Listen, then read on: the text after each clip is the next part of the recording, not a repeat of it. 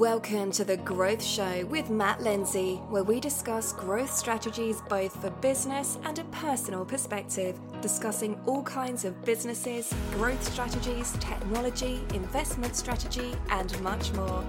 We are meeting with entrepreneurs, investors, app developers, and property developers. Our vision is to help 10,000 business owners grow their businesses.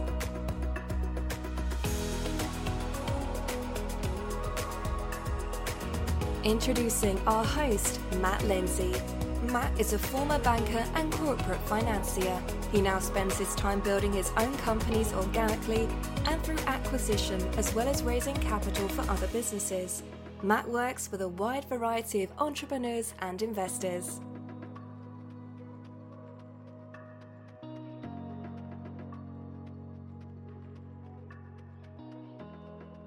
Good morning and welcome to The Growth Show with Matt Lindsay. Today my guest is a person I've known for a number of years, probably about 14, 15 years. I was thinking about it the other day. My guest today is none other than Mr. Jeremy Harbour. Welcome, Jeremy. Hi, thank you. Good. Well, thank you for joining me. And I was thinking back over... I seem to remember many years ago we went out in Watford for a few beers when you still lived in the UK, and we were talking about some of the things that you were up to then. Yeah, that does really date it, doesn't it? Because I'm just trying to think. I mean, the last place I lived in the UK was Marlow, Right. and I left the UK probably 12 years ago. Right. So it must have been 15 years ago or so if I was still in Watford. Yeah. So. Yeah, that's making me feel old. me too. And clearly we've kept in touch, and we had one company set up at one point where we were looking to do some stuff with one of your is it mentees or one of your students, I should say. But yeah, we didn't quite get there in terms of transactions then. But yeah, I guess I've from a personal perspective, I've kept a beady eye on what you've been up to, and clearly your kind of strategy of business acquisitions and the training business seem to both have evolved since we were talking. But for those of my listeners who don't know who you are and what you do, if you could provide a bit of narrative in terms of your background and how you got into buying and acquiring and agglomerating companies, if that's a word, that would be really useful. Yeah, no, you got it right first time. So, look, most people, I think, I do mergers and acquisitions, but most people come at mergers and acquisitions from the kind of corporate advisory space. So they come in through investment banking, corporate finance, or, legal or financial backgrounds. I came into it from an entrepreneurial background. So at a very young age, I was doing startups. My first proper company, I was about 13 years old. I left school when I was 15 to pursue that. So I didn't actually completely finish school. I did my last GCSE and left, basically. I didn't go back for any of the... I certainly didn't go back for any of the detentions I had left over when I finished up. I thought, well, what are they going to do? They're going to give me another detention, aren't they, if I don't go? What's the worst that can happen? So I went off to pursue that business. That business went bust when I was 18, which was probably quite useful to me at that time because it, taught me some humility. When you start in business and things are going your way, you feel like you're invincible and everything you touch turns to gold, and you quickly realize you know absolutely nothing, and it's much harder than it looks on the outside. So that was good. That taught me a lot of valuable lessons. I got into the telecom sector when that was really hot, and that was, I guess, my first introduction to the idea that you could buy a company instead of building one, because up until that point, I think everything I'd looked at and studied, and the seminars, the books, all of that kind of stuff was all around sales, marketing, leadership, building a great culture and a team and all that sort of stuff. And then all of a sudden, there were these guys trying to buy my little telecoms business. And the interesting thing of it was the deal structures didn't involve a lot of their own cash. And so I kind of started thinking, well, I don't have a lot of cash either. Maybe I should be on the other side of this table, and I should be the one trying to buy another telecoms company. And so I pivoted the way I communicated with people, because I think up until that point, whilst I was the CEO and I'd built £1 million a year business, I was really just a glorified salesperson. You know, I don't think there was hardly a customer in the building that I hadn't bought in there. You know, and so really I was a glorified salesperson. And then when I pivoted and went out and started looking to acquire companies, I just got in way more interesting conversations. I started getting, you know, I did a massive joint venture with Costco, which was, you know, more than double the size of the company on its own. Just found that not being a hunter opened so many other doors up to me. But anyway, to go back to the kind of the origin story, if you like, I ended up finding a little distressed mobile phone company down the road from me in Slough. And I was able to acquire it without using any cash. And it was lucky because I didn't have any cash. I had a choice of paying my credit card bill or my staff. I didn't have this other other option. But I did this deal, and we basically grew by a year's worth of sales in an afternoon. And it was an epiphany. It was like somebody, you know, opened the curtain, and I looked behind the curtain, and there was this whole other world there that I just didn't know was there the whole time.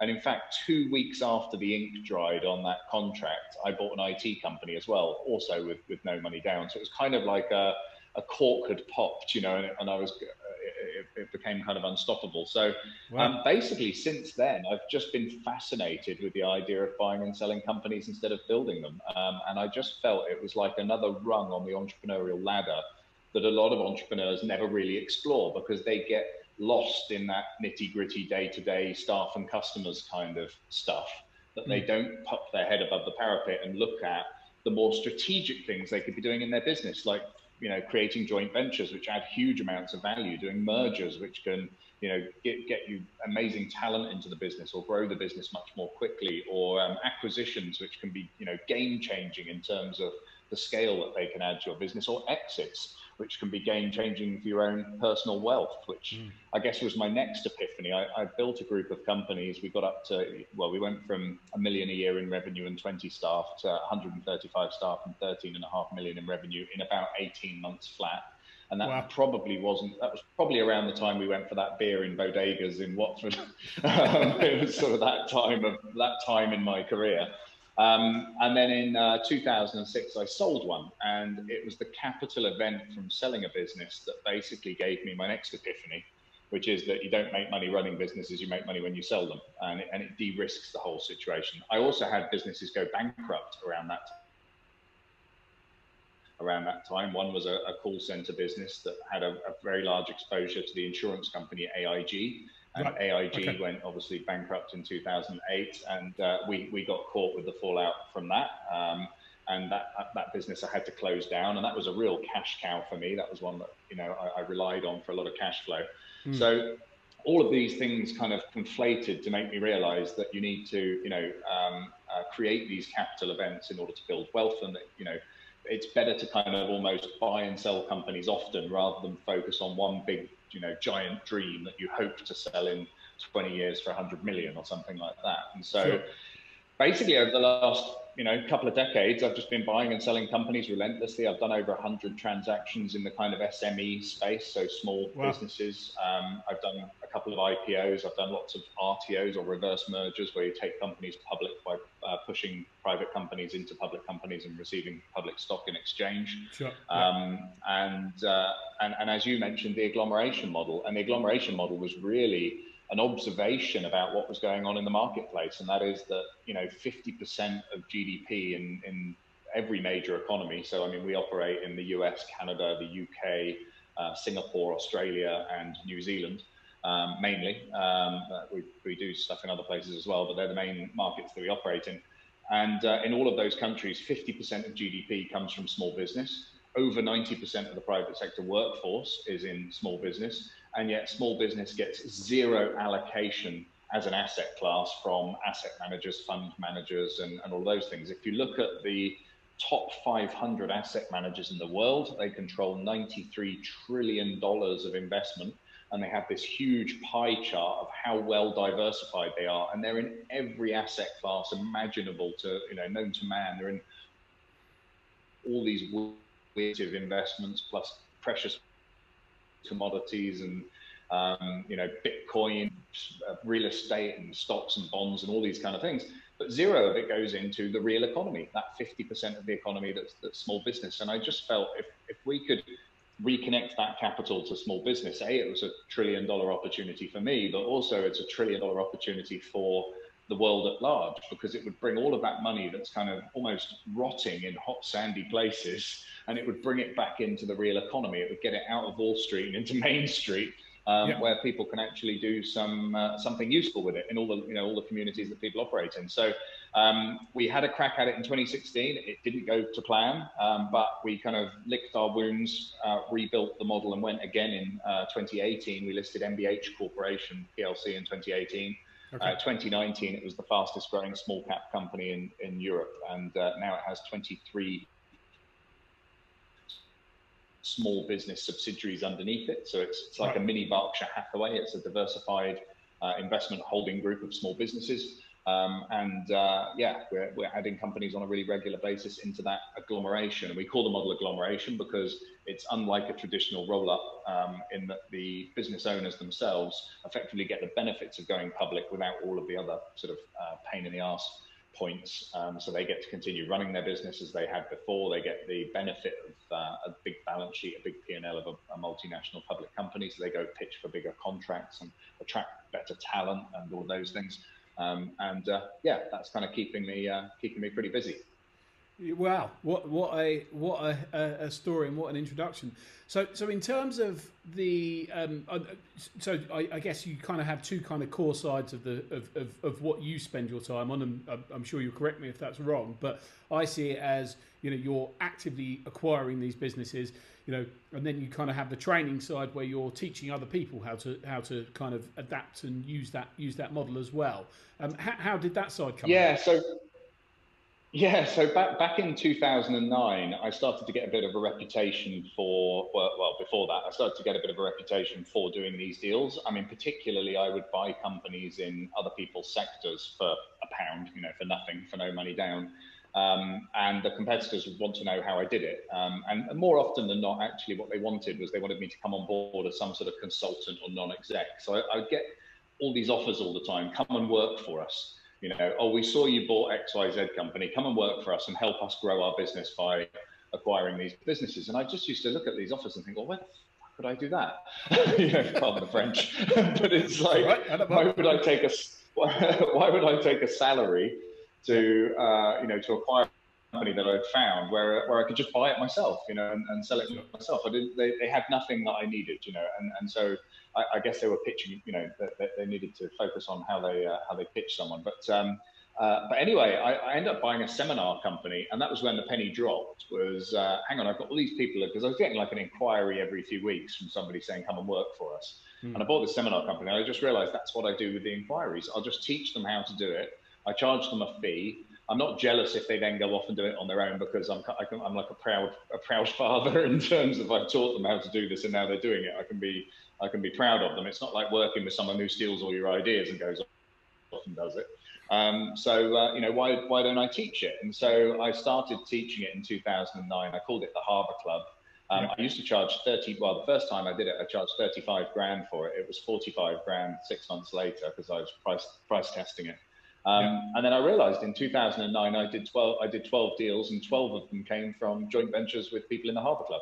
I got so busy doing deals with my own community that I was creating, that I'd almost stopped doing my own running around and meeting people and stuff like that. And so after that, basically what I decided to do was to drop the price, make it a more simple course, because we used to fly off in a private jet to somewhere glamorous. The first one was in Saint-Tropez.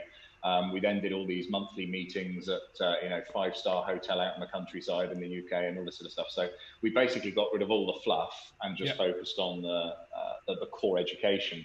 And then over the years, what we've done is build a community side to it. So we now have like an app where everybody's in there. We've expanded into the US and into Australia, so we've got the whole world pretty much covered, the whole English-speaking world covered.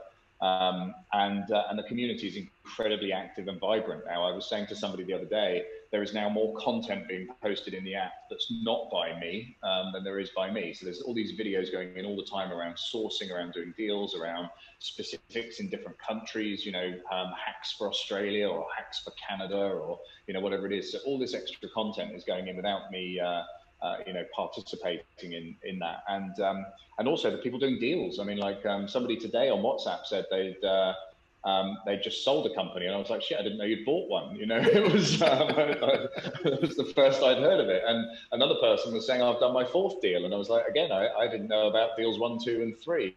So the community's really taken on a life of its own, and they're out there really sort of hustling. So it's really fantastic. We built it on a kind of an anti-seminar basis, because the thing I hated was the traditional seminar model where it's all hard sell. You don't really get the information you want, because they want to sell you the next thing all the time. So we did this deliberate approach, which was to say, look, there's one fee, it's lifetime membership, and basically there's no upsells, there's no cross sells, there's no mentoring, masterminding, any of that shit. All of that stuff is included and free within the structure. So we're a bit more expensive on the front end, but that's because we're not going to try and sell you something afterwards. It's done, Sure.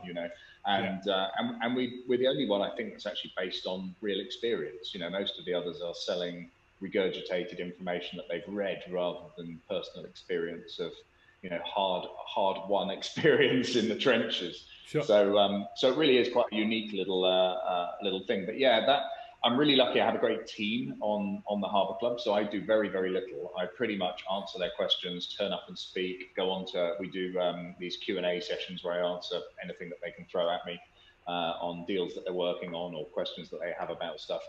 And that probably takes up a few days of my month, like 2 or 3 days a month. And then that's it. I don't have any involvement in the sales, the marketing, the onboarding, or anything. That's all, the team takes care of that, and do a fantastic job. And everybody, raves about it. Often people put off joining for quite some time, and then when they do, their only regret is they didn't do it sooner. So, it works really, really well. And then obviously the day job is, pretty much relentlessly pitching companies to acquire them, take them public, do roll-ups, the normal stuff.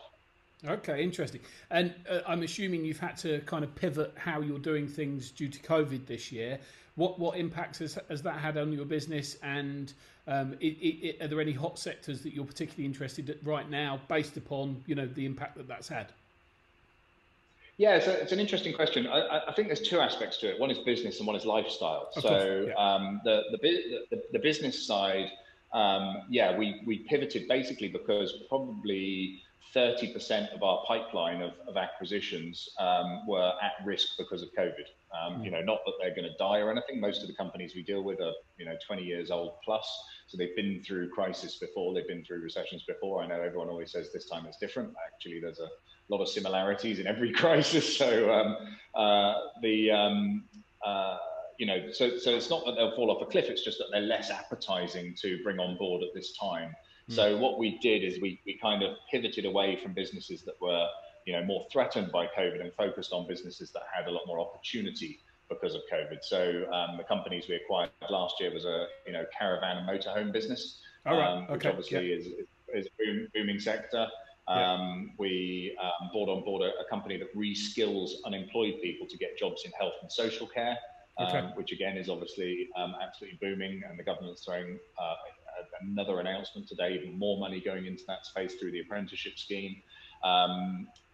We did a taxi company, which is basically electric vehicles, but they also disinfect the cars in between every use, and they can guarantee the drivers wearing a mask. So they're winning lots of corporate business away from the likes of Uber, where then it's not their own cars, it's not their own drivers, so they've got no guarantee of those sort of things. So there's a duty of care, obviously, for employers to make sure that people are as safe as possible, so we can help them conform to that. It's also a very acquisitive strategy, so they've already done their first couple of acquisitions, and many more to come. So we've been able to pivot and focus on businesses that had a good COVID or post-COVID story. So and also looking at a few IPOs in that sort of space as well, things that would be relatively COVID proof. And I mean, I think we kind of expected we expected 2020 to be the ESG year. That's how it was all framing up. And I'm doing some fairly exciting things in the ESG space that I can't talk about until they get approval from various regulators, but we were doing some exciting stuff in that space. And then obviously COVID came along, and that switched the entire narrative away from ESG and into, the thing that's dominated the news basically for the last 12 months. So, but I think ESG is still, everyone's talking about building back better, coming back,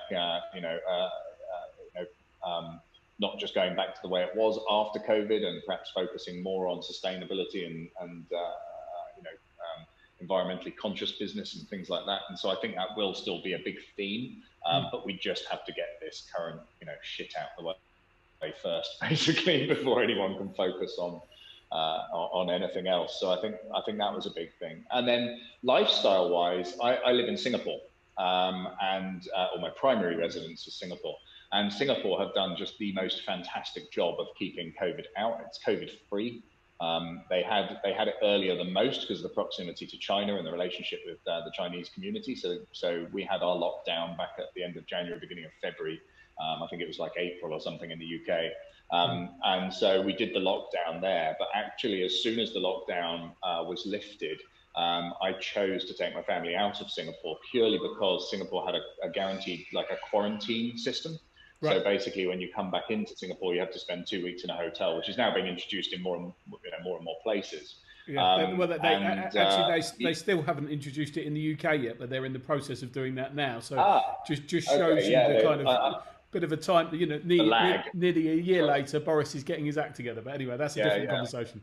I think gates and horses and bolting kind of spring to mind in there. It's kind of like a bit fucking late. But anyway, so we decided to relocate ourselves, and we're global citizens anyway. So my wife and I, are quite nomadic in our living. We always spend about 7 months a year in Singapore, and the rest of the year, all over the place. We have homes in Ukraine and in Spain and Dubai. So we decided at the time, Dubai was in a really severe lockdown at the time. Spain was in a lockdown. Ukraine, we have a lovely house and it wasn't locked down. So we decided to base ourselves in Ukraine from May. And we decided we were just going to try and live as normal a life as possible. So we carried on traveling throughout the pandemic. But the difference was we had to choose countries that were open. So we went for a month to Bodrum in Turkey, where we had some friends, and we spent some time down there, and that was very nice. So we went to Vienna and to Palma, to Mallorca, because we go to Mallorca every year anyway. And then I remember one time we were looking at where to go, and literally the only airspace that was open from Ukraine was Montenegro. And I've never been to Montenegro before, so literally we flew to Montenegro and we spent 2 weeks in one part and 2 weeks in the port of Montenegro there. Fantastic place, what a beautiful country. It's really, I was really impressed with it. So over the summer we basically did a month of Turkey, a month of Montenegro, and some other travel. And then as winter started to bite in Ukraine, we decided, and Dubai was open, we decided, like I think most of Europe by the looks of it, to go to Dubai. So I'm in Dubai right now, and we'll probably sit out the winter here before heading somewhere else. So we've managed to keep up the nomadic lifestyle, but business has pivoted a little bit. Yeah, okay. And in terms of for maybe entrepreneurs or business owners that are, their kind of eyes are beginning to open to the kind of potential opportunity of acquisitions, what advice would you give somebody who's kind of considering, or maybe this is the first time they've heard about, the fact that you can go and buy companies for no money down? What would your kind of starting steps be in that process if you were to start again now?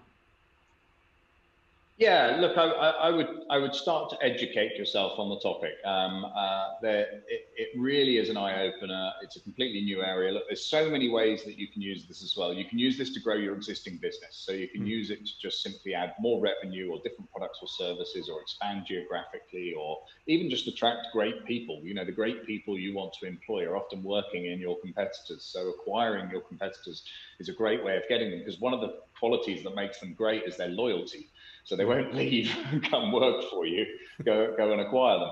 So really, you know, acquisition to grow a business can be used in so many different ways. And then obviously the way that I created a lot of personal wealth and also a lot of personal freedom is in buying and selling companies. So buying them, restructuring them, and selling them on again. And that creates kind of 6 or 7 figure capital events. And it's those capital events that really, you know, transform your life. That ability to, you know, travel around and spend all that time with your family and away from, you know, one central place is really, it really comes out of, you know, doing deals and creating wealth outside of having everything tied up in one, you know, small private company. So I have loads of free resources. So if people go on to harbourclubevents.com, they can get a free report. We do a 21-day free email course where you can get an email every day with an update. I've written a book called Go Do Deals. So we actually have the URL godo.deals. Oh, there it is, yeah. So yeah, you're lucky to have a copy. Actually, they sold out. It was we made number 3. So we released in December. Everyone said don't release in December because you're up against every celebrity chef and ex-president and everything like that. Everyone publishes their book in December. But we'd actually announced that we were going to publish it December 2020 2 years ago, because we used to give just copies out to people who came to the Harbour Club. Right. And so we'd had that date in the diary for 2 years, and it was only when it actually got close that our, you know, book marketing people said, "Oh, you shouldn't do it in December." And it's like, well, too fucking late. We've been telling everyone for 2 years it's going to be December 2020. I can't change it now. And we completely caught the publisher by surprise. The publisher was Morgan James in the US, and we were number 3 in the Wall Street Journal bestsellers list, and number 1 was Obama. Wow. Okay. Just before Christmas, just before Christmas, we made number 3, but that meant there was 0 books in circulation. So a lot of people in the UK were ordering them for Christmas, and as soon as they would print more, they would always prioritize the US booksellers first. So go to Barnes and Noble, they'd just keep supplying Barnes and Noble instead of sending them out to people that were ordering in the UK. So because they want to keep their retail buyers sweet, you know. Yeah. So we had there was a real constriction on availability. So yeah, you did well to get a copy. I believe it or not, I don't have a hardback copy yet. So I said to them, look, make sure you fulfill all the other orders first, and then send me a box full, you know, when you're done. So I've got the paperbacks, but not the hardback one. Yeah. So well done. Well, no, it arrived a couple of weeks ago, but it's an interesting. I mean, it kind of covers some of what we've talked about today, but it gives a bit of an insight into the things that you were looking for at that time. And I guess I kind of asked this already, but you know, if we find ourselves in quite an interesting financial situation in terms of, you know, the governments have, you know, quantitative easing. They've printed a load of money once again. You know, I was watching a YouTube video this morning where they were talking about the potential for kind of it being a bit like the 1940s and, you know, kind of long-term interest rates, so CPI uplifts, which effectively, you know, could potentially erode real capital. How do you, you know, is there any sectors that you'd be looking at to kind of arbitrage that in any way? What's your thoughts on that? Well, look, I mean, anything really, isn't it? I mean, almost owning anything is anti-inflationary. So, you know, the worst thing you can do is, you know, is sit on cash in this environment, because it's just eroding. So almost any asset is probably better. I mean, look, the great thing is you don't need money to buy businesses. So that's a separate issue. You know, the thing I always tell people is that you need to buy and sell businesses to create capital, and then deploy that capital into assets that generate you money. And this is a really big problem, because I've been doing this for 20 years. And so I've built my wealth over 20 years, but then people see me with the houses, the cars, and the private jet, and just assume they're the things that they need to spend their money. You know, rich people buy income; they don't buy things. They buy things when they've got enough income coming from their you know, passively deployed assets. They can then start to buy the things as well. And so it's kind of educating people that they've got to, you know, you've got to do it that way round. But everybody looks at, you know, they wouldn't have looked at me 20 years ago, but they'll look at me now, and then they'll try and base what they should be doing on what I'm doing now, not what I was doing 20 years ago. So it's that kind of I guess it's constantly reminding people that there are, you've got to do steps 1 and 2 before you do steps, 88 and 89.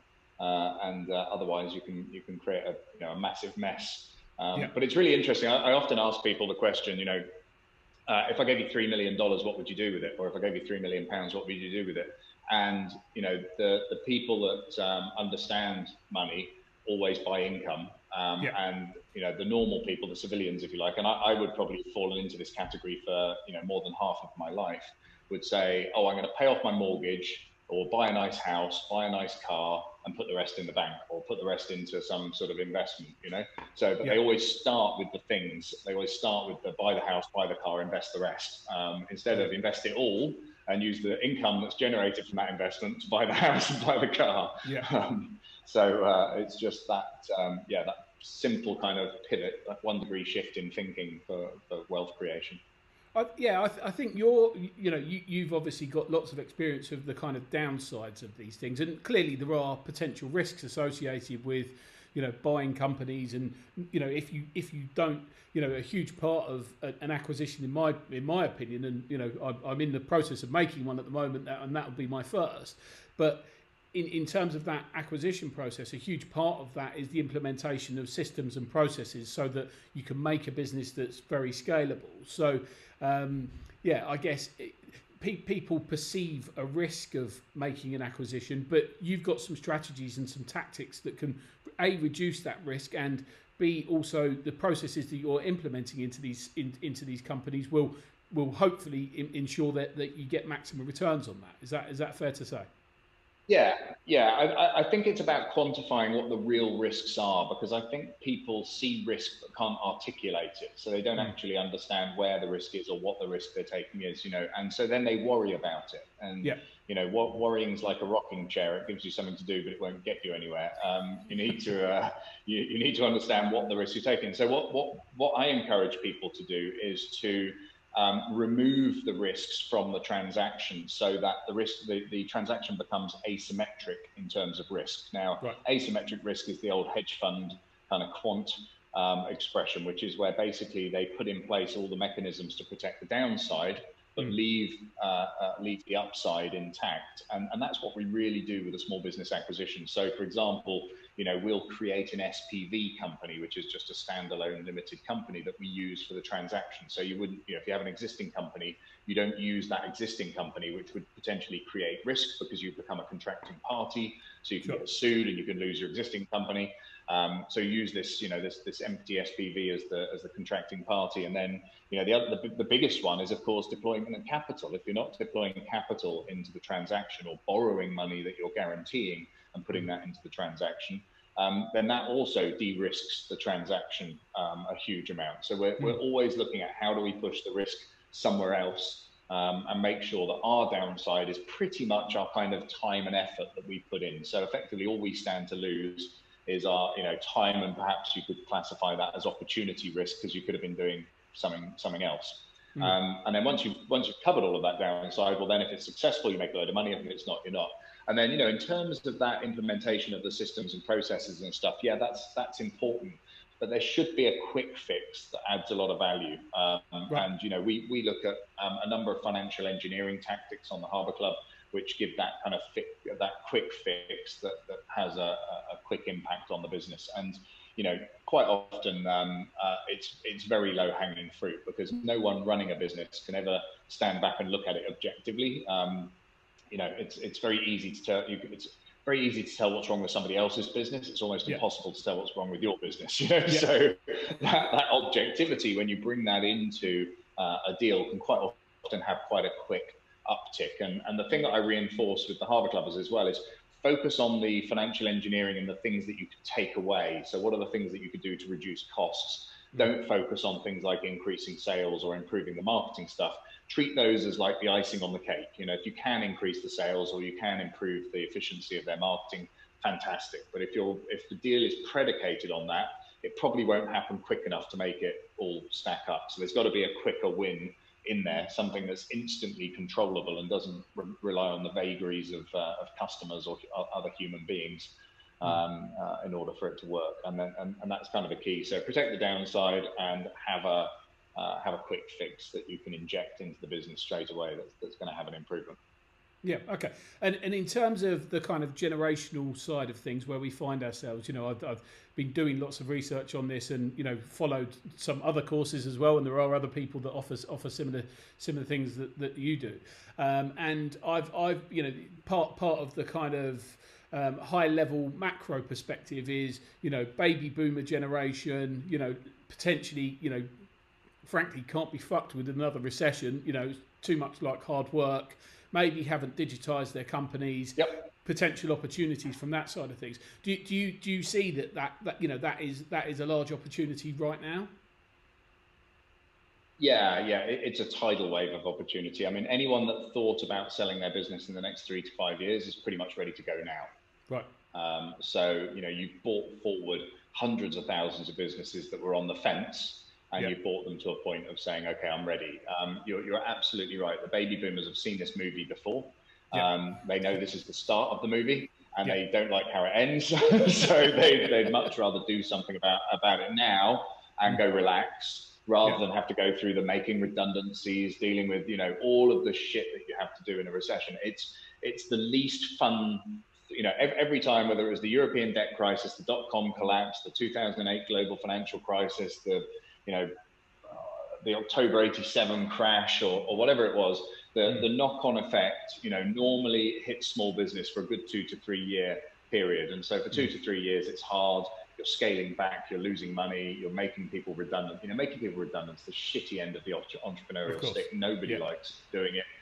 Everybody does it too late. That always has a negative impact on the business. That then means it takes even longer to recover from. And so, it's just making those hard choices. And especially, when you get to a recession, there's a massive proportion of businesses that just sit there and hope everything will go back to normal really quickly. And I think we saw that at the beginning of last year with everyone going, okay, well, particularly the businesses that were directly affected, like the hairdressers, the restaurants and all those people, instead of pivoting, so you saw restaurants opening dark kitchens and doing delivery services and things like that. And then you saw other restaurants saying, okay, I'll just wait until it all goes back to normal.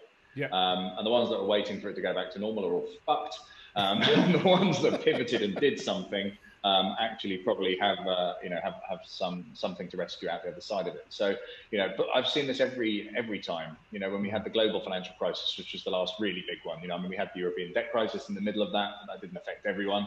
But the GFC, the 2008, 2009, that limped on for years afterwards with really slow growth, not much liquidity in the market, banks not lending, less cash in the system than there were invoices outstanding all around. It was kind of like somebody had stopped playing, there weren't enough chairs, but fortunately nobody stopped playing the music. So people only survived because banks weren't foreclosing and the government wasn't pulling the plug on people that owed loads of tax either. So it was only by virtue of the people that normally are the biggest petitioners for bankruptcy kind of took some time off. It was pretty much the only reason half the businesses survived through it. Yeah. And I guess here in the UK, I was talking to a regional director from HSBC the other day about potential business acquisitions, and I was explaining some of the stuff that I was up to, and his view was very much that whilst things are ticking over at the moment, when the furlough scheme gets stopped, people have spent their C-bills and bounce back loans. If they've taken them, of course, then potentially that's when this really comes home to roost. So his view was kind of May onwards. Yeah, the entire economy's on drugs, basically, isn't it? The patient is alive, but only because they've been pumped full of drugs. And after every drug binge, there's got to be a hangover. So it's it's in the post. The only thing I guess is that what they did with the global financial crisis is that they managed to keep that stimulus going for much longer. If you remember what happened, they took extraordinary measures to protect the economy and particularly to protect the housing market. And there's a very good argument that they actually probably should have let a few more banks go bust, and they probably should have let a few more house repossessions happen, because then we probably would have got that recession out of the way by 2009. And then 10, 11 and 12 would have been exponential growth, because the housing market would have had this meteoric rise back to where it is now. And, and the bank customers would have just gone somewhere else and banked with the more solvent bank.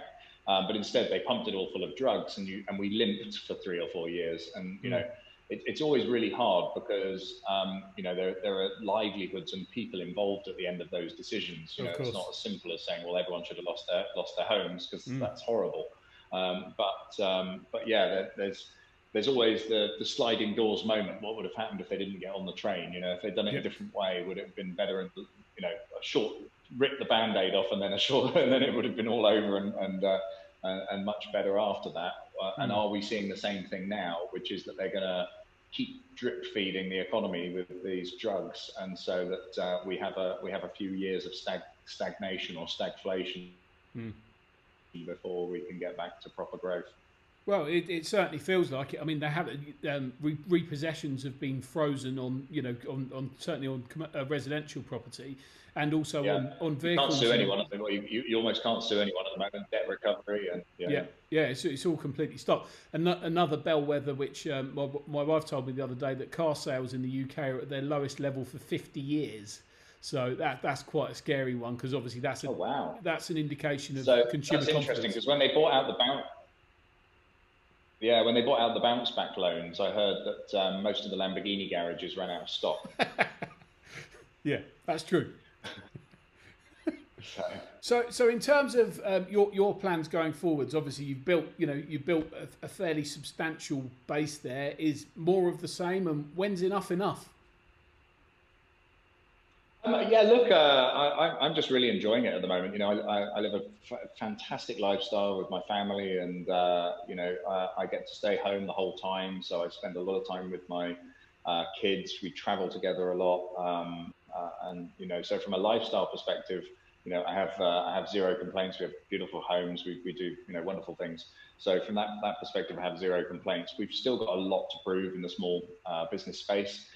So we want our agglomerations to grow. We want to really get on the radar of the big institutions in terms of opening up small businesses a really viable asset class for them to invest in. Because once we've done that, then that really opens the floodgates for global capital to flood into small businesses, and we're all about helping small businesses and making entrepreneurship pay again, make it a meritocratically rewarding activity for people to engage in. So we've still got a lot to prove there. So I've got another book coming this year called Democratizing Wealth, which is all about using entrepreneurship and this quirk in the economy. The fact that there's almost like a parallel economy. There's the one where everybody lives and works, and there's the economy where all the money is, and that we need to try and reconnect those if we want to solve the problems of inequality. So I'll be doing a lot around that launch in the summer this year. Might even come to the UK, who knows? But I haven't been for ages. So lots on really. But yeah, right now still plenty to prove, plenty to keep me hungry. Yeah. Okay. And in terms of your kind of you mentioned earlier on that you kind of educated yourself and you've learnt a lot of these tactics yourself. How if somebody wanted to, is there any books that you'd recommend, or how do you take in your media? Do you watch YouTube videos, or Audible? What's the kind of approach that you take in terms of digesting content? Yeah, so look, I'm a business geek, and so I'm always looking for new stuff. I read a lot of books. Actually, I'm singularly disappointed by all the books on M&A. Because most of them are written by advisors, so they just tell you to surround yourself by advisors, or it's somebody selling a course and they're just trying to pitch you the course. And I tried to steer away from that in my own book and actually just give people content that was, they could go out and apply. Because I think, there's too much kind of fluff out there. But yeah, certainly, obviously I'd recommend reading my own books in terms of understanding that area of things. But then just be a business geek. I mean, I read about business all the time. I even read statutes and legal, when new laws come into place, when the Enterprise Act or the Finance Act or any of these things come into place. You can read the stodgy statute itself, or most law firms publish papers around new legislation that make it a lot more digestible. So you can go onto some of the major law firm websites and read their analysis of those changes and case laws and things like that. And a lot of the strategies that we come up with actually is from reading those kind of things. So some of the personal guarantee stuff has come from case law that I've read about, and or other Harbour clubbers have read about and recommended to us. Yeah, we're always kind of learning and always adapting. And of course, you learn a lot from actually doing the deals. So, you know, my advice to everybody is to actually go out there, start engaging with business owners and start talking to people and find out where you get. I wouldn't bother looking for businesses for sale. I wouldn't go down the broker route. I would just start conversations with people that own businesses right now and see what their plans are for the future and see if any of those plans that you're able to, because you'll learn infinitely more from those conversations than you will from pretty much anything else. Even from doing my course, you know, doing my course will arm you with all the tools, but actually going out and doing it will really prepare you. I often describe it like breaking your virginity. You can read as many books about having sex as you want, but you need to go, you need to go and break your virginity if you really want to experience it. Yeah, no, interesting analogy. And in terms of your kind of personal life, do you have specific routines or structure the way that you work? Do you meditate? You know, you into yoga? What's the stuff that keeps you focused and keeps you motivated? All that kind of stuff. So I have a really disrupted lifestyle because we move all the time. So what I tend to do is I tend to redraw my habits every time we relocate somewhere. So, for example, here in Dubai, they have very early school time. I guess because in the summer it's really hot in the afternoon, so they shift the school time forward. So although my kids are in a British curriculum, but they were in school in Singapore, they were in school in Ukraine, and they're in school here. So they're following a similar curriculum, but in different countries. Yeah. So here I get up at like 6 o'clock in the morning. I have the kids on the school bus by 6:40.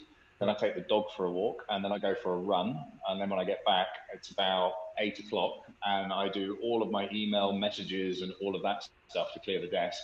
Yeah. So by 9 o'clock, I'm like clear, and I've had my first coffee, and I'm ready to go. And then I tend to do all my work in the morning. And typically with what I'm doing, it's not more than like an hour or two's kind of work. I normally call it a sort of power hour. Which is, you know, reading contracts for deals that we're involved in, or, you know, whatever it might be. And then the goal is normally then to head to the gym at about 11 o'clock. But I haven't done that. I haven't done that since we moved house. So I will restart that pretty soon. We moved house. It's just been chaos. So we bought a new place in the marina here. We were literally in the building opposite us, and we've just moved to the other side to a sort of villa on the front of the marina here. And since we moved in, we had like a few days where we were waiting for stuff to be delivered. We were, you know, crockery and glasses were arriving. Then we didn't have the gas connected. Then no internet. Then, you know, so I've had a couple of weeks off of kind of normal life. But yeah, normally we'd hit the gym, and then I have my breakfast about 12. So you fast, basically fast every day then? So I do intermittent fasting. Yeah. So basically, I get all of the stuff out of the way, and I train fasted, and then I hit the hit breakfast at about 12, and then the afternoon, kids get back at 2:40. So afternoon is normally out somewhere with the kids. Recently, it's been fucking shopping for stuff for the house, so it's has been far too much of my time. But yeah, normally it's kind of running around doing all that kind of stuff in the afternoon, and of course the odd Zoom call and other bits and pieces. The good thing about the kids getting up really early is they go to bed pretty early, and then the evenings, you know, out for dinner, or not that often, maybe a couple of times a week, 3 times a week, and then otherwise just hanging out with the missus and enjoying ourselves.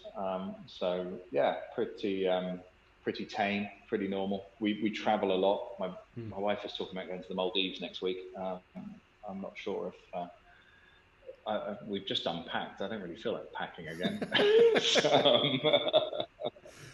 I'll tell you what, though, I'd love to go to the Maldives, and obviously we're not able to at the moment unless it's for business purposes. So yeah, if I was you, I'd be getting on that plane. I'm very fortunate. It obviously is relatively close. We're kind of halfway. And of course we have our own plane, so it's fairly easy to do. But yeah, still just the thought of packing again and unpacking again and all that stuff isn't particularly appealing. I'd quite like to have like a few days uninterrupted just to enjoy the new home and get some stuff done. But we'll see. Very good. And is there any other tips that you give people to, enable them to focus and to work harder? Is there any other ideas that you've come across or come up with?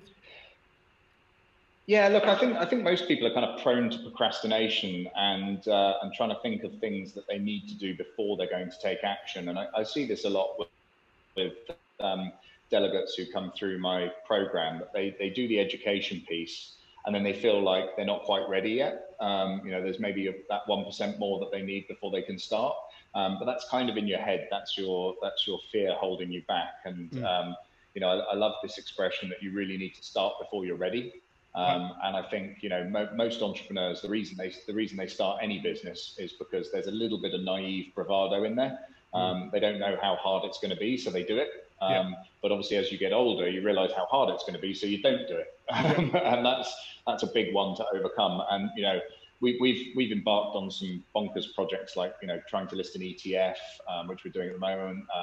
Doing listing a SPAC, listing a REIT. Issuing a bond. So we issued a bond last year, like a regulated bond. All of those kind of things, they're really daunting and they're quite expensive and they're time consuming and you have to learn a lot to do them. But you can piss around thinking about doing it, or you can just get on and do it. And,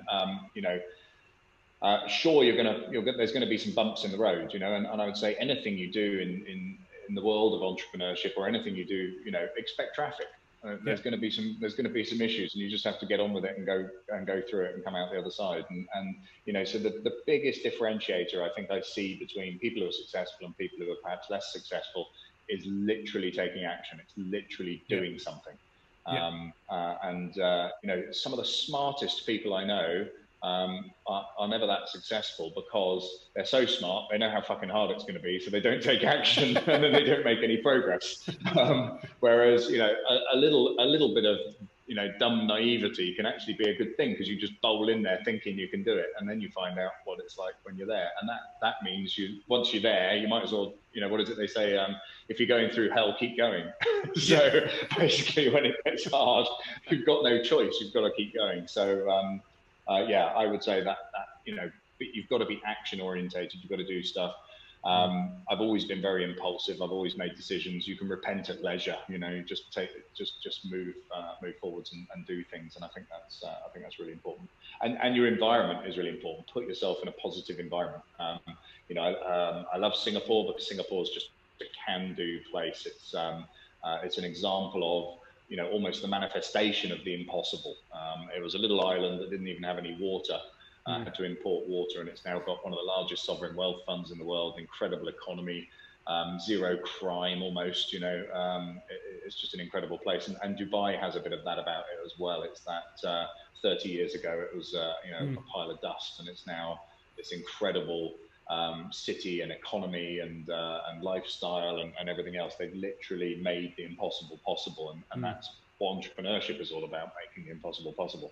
And so sometimes I find the environment that you're in can really affect the way you think. I mean, the media and stuff in the UK and the US is super depressing. It doesn't help you. It doesn't help you move forwards. In fact, the first place I moved abroad properly, I lived in Italy for a little bit, but the first proper residency I got after the UK was Mallorca in Spain. Right. And I always used to joke, the best thing about living there was that I didn't understand the news. Newspaper headlines, news on TV, had no fucking idea what they were saying. And honestly, that sorted that was probably 90% of the problems in my life sorted, because I wasn't ambushed by all this negativity all the time. And the other aspect was my diary emptied. All of a sudden, I wasn't having, when I was in the UK, I was leaving really early to go to a meeting in London, then another meeting after that, another meeting after that, another meeting after that. Then you meet someone for drinks, then you come home, then you go to sleep, then you go and do it all again. I moved to Mallorca. Suddenly, my diary's empty, and I made loads more money. Did loads more deals. It was like I was busy for busy's sake. And as soon as I cleared all of that stuff out, it just got better. I tell you what, sorry, I'm babbling on now, but we're kind of almost at the risk of doing that with Zoom meetings now. Yeah. Because that I'll just meet you for a quick coffee thing that we piled our diary full of, we're now full of these Zoom meetings that when you get on them, you realize, fuck, we didn't need to have this meeting at all. What are we doing? You know, like, why are we even here? Because you just said, okay, yeah, let's hop on a Zoom and discuss it. Okay, let's hop on a Zoom and discuss it. Okay, let's hop on. And you've done that so many times. In the end, you kind of, you're just having these relentless meetings and not really focused, action-orientated meetings. But at the same time, that because everybody is at home, I've personally found that it does make people more accessible as well, because you know that they're at home. So yeah, but really weirdly, I mean, we obviously deal with a lot of stuff in capital markets, so taking companies public, dealing with financial businesses and stuff like that, and you know where they are, but they're moving even fucking slower than normal. So I don't know what's going on. It's like they've got nothing else to do apart from read our agreement and sign it and send it back, and yet it takes infinitely longer. I think everyone's just fucking drunk. It's like they're in lockdown, so they're hitting the wine fridge at lunchtime or for breakfast. Yeah, exactly. Getting earlier and earlier every day. I'm sure there's an element of that going on. Cool. Well, look, it's been a really interesting insight into some of the things that you've got going on. Is there a kind of takeaway that you'd give somebody that now they've got a bit of an insight into the world that you've built? Is there one takeaway that you'd have? And secondly, do you have a kind of clearly defined plan in terms of how you're creating that future? I very much refer to what you've done, and I'm trying to incorporate some of this into my own life as lifestyle by design. Is that something that you've intentionally structured your life that way? And do you have a vision board, or how do you focus? Yeah, so look, I'm deliberately lifestyle driven, and I think I took that on board from the 4-hour work week a long time ago, where I read that kind of lifestyle by design idea, and I think that really resonated with me. And and it was around the time I was selling companies, and that was why I thought, okay, how do I do entrepreneurship, but wherever I want it to be? And moved to Mallorca and built, went lifestyle first. And, I always thought I could probably make more money if I stayed in London and just, did everything from there and really got my head down. But then where's the fun in that? I get to live in all these wonderful, glamorous places and enjoy myself and spend all this time with my family. It's a much better kind of way to do it. I'm very old fashioned in terms of goals. I use notebooks. So I've got a big blue one and a little yellow one. It's literally big plans distilled down into little plans, distilled down into kind of next actions. And then what I'm focusing on right now. So, I've got like a few things that I need to get done right now. When they're done, then I'll focus on the next tier of things that need to get done. And the idea is to get them done by the end of this year. And I'm sure I'll get half of it done by the end of this year, and half of it I won't. And but getting half of it done is 10 times more than I perhaps would achieve if I didn't have a plan. So it's and it's great and coherent in January when you look at it, and you can laugh at it in September, October when you look back at all those things that you thought were important in January. Haven't made any progress on them. So that's quite a structured approach. Quite a structured approach that you take then, in terms of breaking it down into different sections. That's interesting. Okay, cool. Well, I really appreciate your time, and I know you're really busy. So thank you for coming on. Just finally, if you've got any closing remarks, and also where we can find you on social media and all that good stuff, that'd be really helpful. But thank you for your time, Jeremy. I appreciate it. Yeah, no, look, thanks for inviting me along. It's been really, good fun just to chat about some different stuff other than Power Rangers and Paw Patrol, which is the current topic of conversation downstairs. Look, if people, if you want to, I've got a URL, www.godo.deals. If you go to godo.deals, you can order a copy of the book that you've got, and it comes with that 21-day free email course, so you can follow along and learn the basics, basically, so get an understanding, is this something you want to pursue or it's not for you? I think that's a pretty good way for people to find out. Social media, we have the Harbour Club YouTube channel. There's loads of content on there. LinkedIn is Jeremy Harbour. Instagram is harbour.jeremy, which is a bit more sort of lifestyle-y. And Twitter is Jeremy J Harbour. If you use any of those kind of platforms, I'm also on Clubhouse from time to time. If anyone's using that, look me up on there.